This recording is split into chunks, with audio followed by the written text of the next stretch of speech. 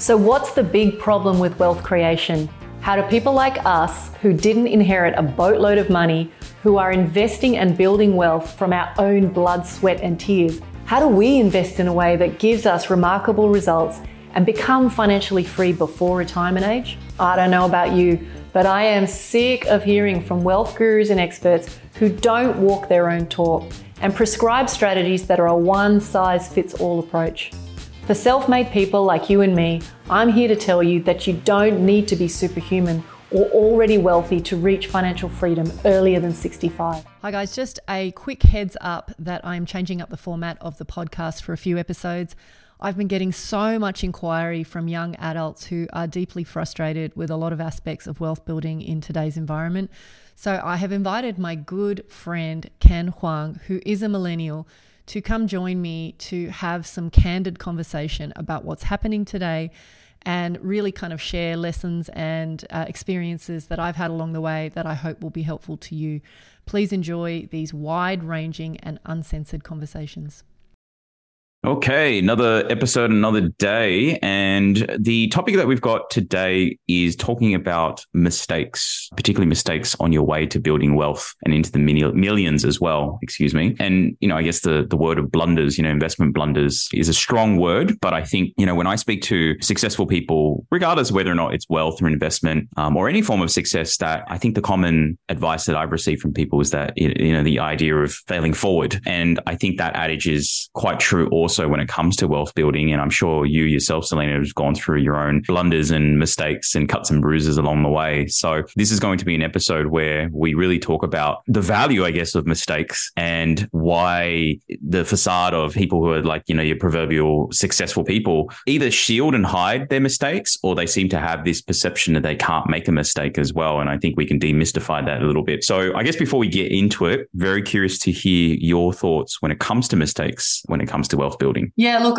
everything you say is bang on there, Ken. I think it's really easy to look at someone who has been a successful investor and think that they must always get it right. And I speak to a lot of younger investors who have huge amounts of fear around, making mistakes, getting it right, avoiding loss at all costs. And I think it's a really worthwhile podcast episode for us to just kind of pull this apart a little bit. I've had so many losses on my journey. Some have been minor cuts and bruises. Others have been absolute like gashes, like bullet wound type things.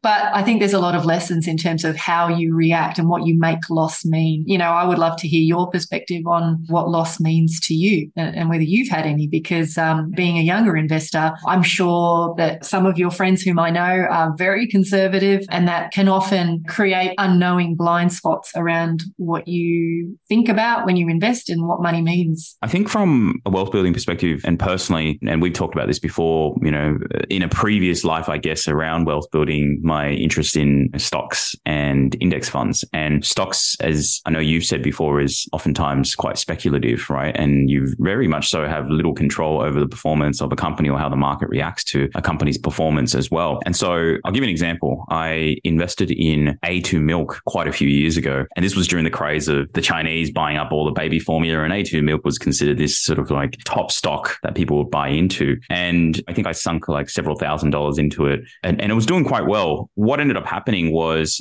change of CEO. I think there was some underperformance against market expectations. Chinese market started to sort of go belly up because they were no longer interested in the Australian market when it came to formula as well, or not nowhere near as they did before. You remember how there was that period where like you couldn't even go to Woolies and Coles and you couldn't even get formula. Like they either put limits on number of people could do it, or these Chinese, what they call Daigou, these people would just buy it up and then resell it to the Chinese market. And so, here was going, well, this is going to be great. It's going to be a rocket ship. It's going to keep going up. But because of those circumstances, I started to see things sort of go the other direction. And so, you talk about the emotional aspect of this. How do you react? What sort of lessons do you glean from this? I personally have always been fairly cognizant of getting too emotional. And I think the adage of like, try not to catch falling knives is a quote that people tend to use in investing as well, and sort of ride out that sort of thunderstorm. And fortunately sort of recovered, maybe not to the level as before, but recovered enough. And I've been able to recoup. That's just sort of a story that on a personal experience on my side that I certainly didn't, it wasn't a bullet wound, wasn't like, on death row. It did give me enough anxiety and stress to sort of think about the risks around it and the mistakes that you can possibly make around investing as well. That's basically all I had to share on my side about that. It's a good story, actually. And just to be clear, whether an asset is speculative or not, you can have speculative real estate investments too. But I think the real story here is around how much we underestimate how normal it is to stuff it up. And then we overreact when we do, and we search for deeper meaning, and the emotional impact of loss is so overwhelming for some people that they beat themselves up and never try it again. As you become broader with your investing and deeper with your knowledge, you actually start to see that loss is, even with the uber successful investors, is just normal. And really, it's about getting a small fraction of the things right rather than getting 100% of things right. So I think the truth of the matter is nobody makes good decisions all the time. There's a really good example, I think, of people saying, like Mark Zuckerberg, when he had an offer from Yahoo and he turned it down, what a brilliant decision that was. And then there was another big entity that did accept the offer, and everyone said, well, how dumb that was. There's so many circumstances around what makes a good or bad decision, but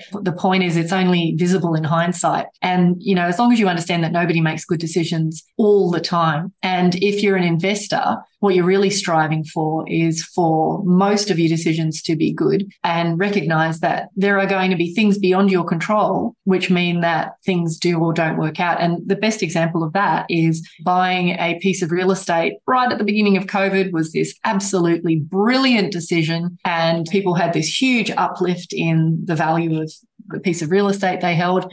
And if you'd done that, if you bought at the peak and then interest rates shot up and maybe your house has declined in value, then you would say, well, that's a really dumb decision, but it's the same decision. It's just made at different points in time. So I think it's really normal for things to not work out. And so really the game is like, if we know that that's the case, how can we then tip the odds in our favor? How do we tip the scales in our favor? So that's the game I think we want to kind of unpack. Well, have you got any stories of you talk about a lot of losses and failures and mistakes on your part. Any story that sort of sticks out from your experience investing? In my own journey, I've made so many mistakes. I've been an avid share trader, futures trading, options trading. I've flipped real estate. I've done development.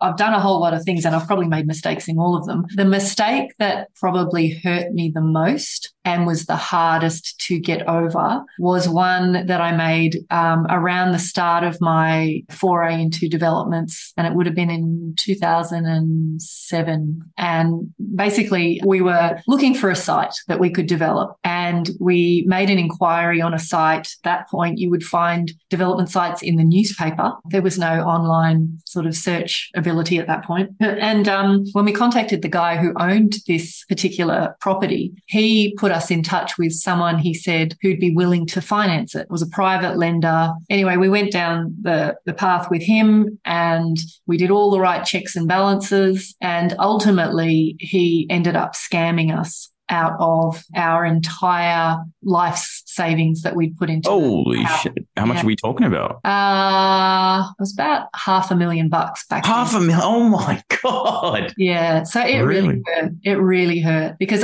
basically we lost our house. So we had, I'd bought my first home in 2001 and we had just finished paying it off. We'd worked really hard to pay it off. And then we lost it, and it set us back financially years, but emotionally it was devastating. And, I realized around that time I had a decision to make, because what a lot of people would have done, I think, is just quietly retreated from all investing and just died in a ditch. It really hurt. And I just decided to double down. And I knew intellectually, I had to glean a lesson from it. But if I'm really honest, it probably took, 2 or 3 years to get past choking on that loss. It was really hard. Yeah. And there was a lot of fancy footwork. The guilt was incredible. It just was like, how could I have put us into this situation? Did you feel personally responsible? I did, yeah. And even though my beautiful husband said, look, we made that decision together. I knew that I'd been the leader on that. But the truth of the matter is we'd had all the lawyers look at it. We'd done all the right things. We'd done the due diligence. There was just no accounting for illegal. Scammer. Yeah, scammer. So, Wow. yeah. So I think for me, and since that time, I've counseled so many couples on loss. And one of the things that intrigues me is it's never the amount. And when I say that, like, I mean, I lost this huge amount and it had this profound impact on me. But I've worked with dozens of couples who've lost a very small amount of money. Like they've lost $5,000 or $4,000 or $10,000. And it's basically caused a complete breakdown of the relationship. And some relationships haven't survived it. So I think the lesson here is it's really important to digest the loss. And you said it already, but to fall forward, which is recognize that it's not ideal and it hurts and it does set you back. I think there's a statistic that was put out by factretriever.com or someone like that on the average American millionaire. And the statistic is something like, the average millionaire goes bankrupt 3.5 times. Really? Yeah. So they just basically make money and then bankrupt 3 times, reset, do it again, reset, do it again. And so, I'm saying that for context. I just think it's making loss is normal. Mm-hmm. Losing the whole lot is probably less normal. People are wiser about not, swinging for the fences or trying to put it all on red. Mm-hmm. But I think the principle of, fall forward and learn fast. If you can get your head around that, it's going to set you apart from people who would otherwise give up. So I think that's a really important one. And then I think the second key is diversify your learning. It's about, when I think about my own journey, I had a lot of investing that worked out really well straight away, but I sort of saw the value in, okay, well, that's great. I know that strategy works, but let me try another. So I recognized very early on that there's great wisdom to be gleaned in investing in lots of different things in different ways and educating myself. For example, one of the things people don't understand about real estate investing is you need to master the world of how does finance and lending work, because you can't be a great investor in real estate if you don't really understand the nuances of how does that work? What are they looking for? When you hit your limit, how can you move sideways? It's kind of like climbing out of a well is the best metaphor. You've kind of got to ratchet yourself up, with 4 limbs, 1 brick at a time. And the way to do that is you've got to diversify your learning rather than just going, I just want to know about this particular strategy and I'm just going to rinse and repeat. That doesn't necessarily always help. And sometimes you learn things in, say, futures trading or, whatever it is, share trading, that actually you can apply to ultimately the strategy that you learn and love and say, well, I'm just going to rinse and repeat that. I think being able to integrate information across lots of different asset classes and styles is actually really important. Do you think, and because I naturally see myself as a conservative person, and I think about the word inaction, like not actually taking any action, right? People are so out of fear or lack of urgency that there's a cost to inaction. Because you talk about failing forward and taking these, and we think about these people who, like the millionaires who bankrupt themselves 3.5 times across their lifetime. These are people that probably, for those who are conservative, see that as, oh my God, these guys are really extreme. I could never do that. But then for someone who goes, look, I'm just like the average Joe or Jane, and I don't feel comfortable making these decisions. What do you say about that? Because I think inaction also has a cost, doesn't it? Absolutely. Yeah, look, I mean, there's an expression you would have heard that the enemy of a great life is a good life. And the same is true whether we're talking about money or just how you live your life, right? And what I would say is that it's very easy to think that the status quo is safer and is comfortable. But if you kind of look ahead, well, where will I be in 30 years' time, 20 years' time, however long you think you want to keep in active work? And where will I be, and will I be okay with that? That's when the pain around the decisions you make now will be felt. A little bit like health. You can, ride the brownie points of youth and just being in good shape for quite a while. But at some point, not investing in exercise and diet and health starts to show up, and it ends up affecting your longevity and the quality of, your latter years. And so when it comes to money, it's exactly the same. It's like if you don't make those small investments now and get those those minor scratches, relatively speaking, you're not going to actually grow. You're going to stay the same. And the truth of the matter is that staying the same is actually a slow decline over a long period of time, because the world moves forward, the world gets smarter, richer, all those things. So if you don't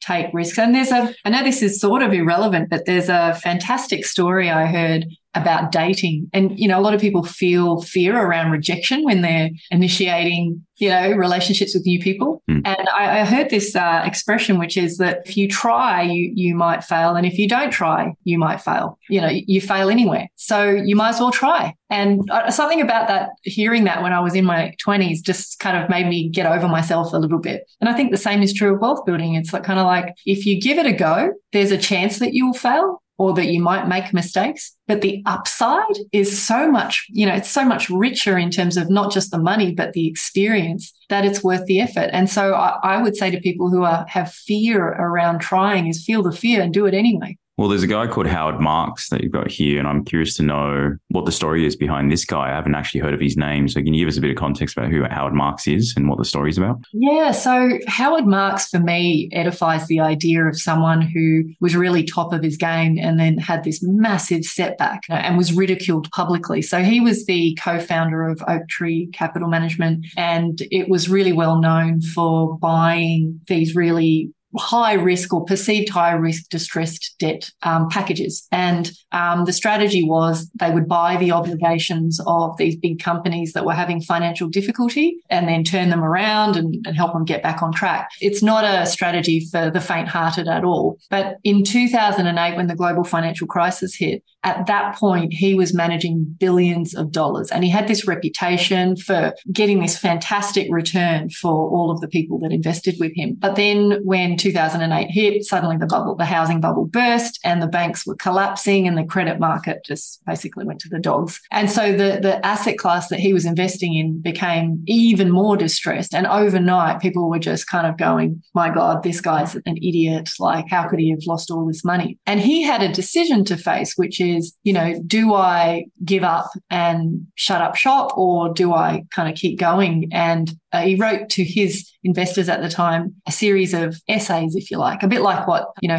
Buffett does. Basically, he said no one is ever immune to market forces, not even the experts. And he made a counterintuitive move. And so, he actually decided at that point he was going to buy more. So he already had a book of really badly performing debts. He decided, I'm going to double down, because you can't predict, you can prepare. That was the kind of the quote that came out of his essay. And so today, 15, 16 years later, he's now regarded as not just a financial success story, but he's talked about in terms of the power of resilience in the face of adversity, because all the naysayers was like, you've stuffed up, you have made a huge mistake, you've copped all these big losses. And he was like, no, this stuff works, I'm going to double down. And so just having the resilience to get up, dust himself off. And he wrote these essays to try and explain to his investors what he was doing. Some people stuck with him, some people ran. He is now known as the kind of the beacon of emotional resilience when it comes to investing. And I guess to contextualize it from a performance standpoint, meaning since the GFC in 2008, is he doing better? Is he doing the same compared to before? How is he's gone into the stratosphere from the 60s. So significantly, exponentially bigger than what it was before. Yep. So wow. There's dozens of stories like that, but I just think he's one of the more well-known ones in investment circles. But I think the truth of the matter is, and, I think about my loss relative to lots of people would have been huge, but for a lot of other people, it would have been a tiny loss. You think about how many investors lose the lot, and, we share the stats 3.5 times. Imagine losing the lot and then going, oh, well, I'll just start again. It's hard, but, it's got to be done. Yeah, it actually makes me nervous just thinking about it as well. Just the idea of potentially you almost, if you are going to be playing this proverbial game, that you're going to encounter mistakes and losses are going to happen as well, which probably brings to the fact that, when we talk about Howard Marks and even yourself, the importance of mindset mattering more than money as well, and having that resilience around wealth building. So can you talk to that a little bit about what that means? I think resilience awareness in terms of how you feel about your money is one thing. I think it's really hard, but learning to embrace those setbacks as learning opportunities. So really resilient people, and I'm not talking about myself necessarily, but other people, when they have something that happens that's a financial failure, they look for the learning and then adapt the strategy that they're using. All of the setbacks that you have or any losses mentally, if you maintain the mindset of I'm playing the long game, it's really easy to just not worry about it. If you concentrate on just playing the short game and you're thinking about where does that affect me today, it's really easy to get sucked into the vortex of just this is just diabolically awful. Whereas if you think, look, my ultimate goal is this, then you can kind of navigate where you're at now from a loss point of view. In terms of managing your emotional response, I think pursuit of self-development. There's a philosopher called Seneca and a bunch of others that were really into this concept of stoicism. And one of the things that a lot of people don't know about Seneca was that he was actually very wealthy. He was a politician and a statesman, and a lot of people gave him flack for being wealthy. And one of the things that he allegedly did every month was he would sleep on his kitchen floor and drink from the bowl of his dog and kind of have this experience of what is my absolute worst case scenario if I were to lose all my wealth. And, I just thought it was a fabulous kind of tale of someone who, he was given a lot of flack for being wealthy and people saying, well, you don't know what it's like to not have money. He used that exercise as a way of creating non-attachment to his wealth. Now, I'm not saying that we necessarily need to do that, but I think this idea of personal development and recognizing when we do have emotional responses to money so that we can do something about it, that capacity to bounce back from losses it sounds funny, but you can only do that with practice. They're the sort of comments I would make. Yeah, absolutely. Anything else that you'd like to share about the emotional impact of loss or just, the mistakes being made on your journey to wealth building? I think the thing that I would say is not so much that you should seek loss, because that's not the right thing to do either, but just to really frame up loss is just a natural part of growth and that, we shouldn't fear it. We should have a healthy respect for the risks that we take, but it's okay to lose. And we just want to focus more on getting it right more times than we get it wrong. Yeah, there we go. Thanks, Selena. Appreciate it. Yeah, that was great. Thanks, Ken. Thank you. You've been listening to the Alternative Investing Podcast. If you're feeling frustrated that despite doing everything right in the property investing playbook and you're no closer to financial freedom, then head on over to incosiwealth.com to learn more about how you can use alternative investments to catapult your investing income and blend strategies to shave decades off your timeline to financial freedom. See you on the next episode.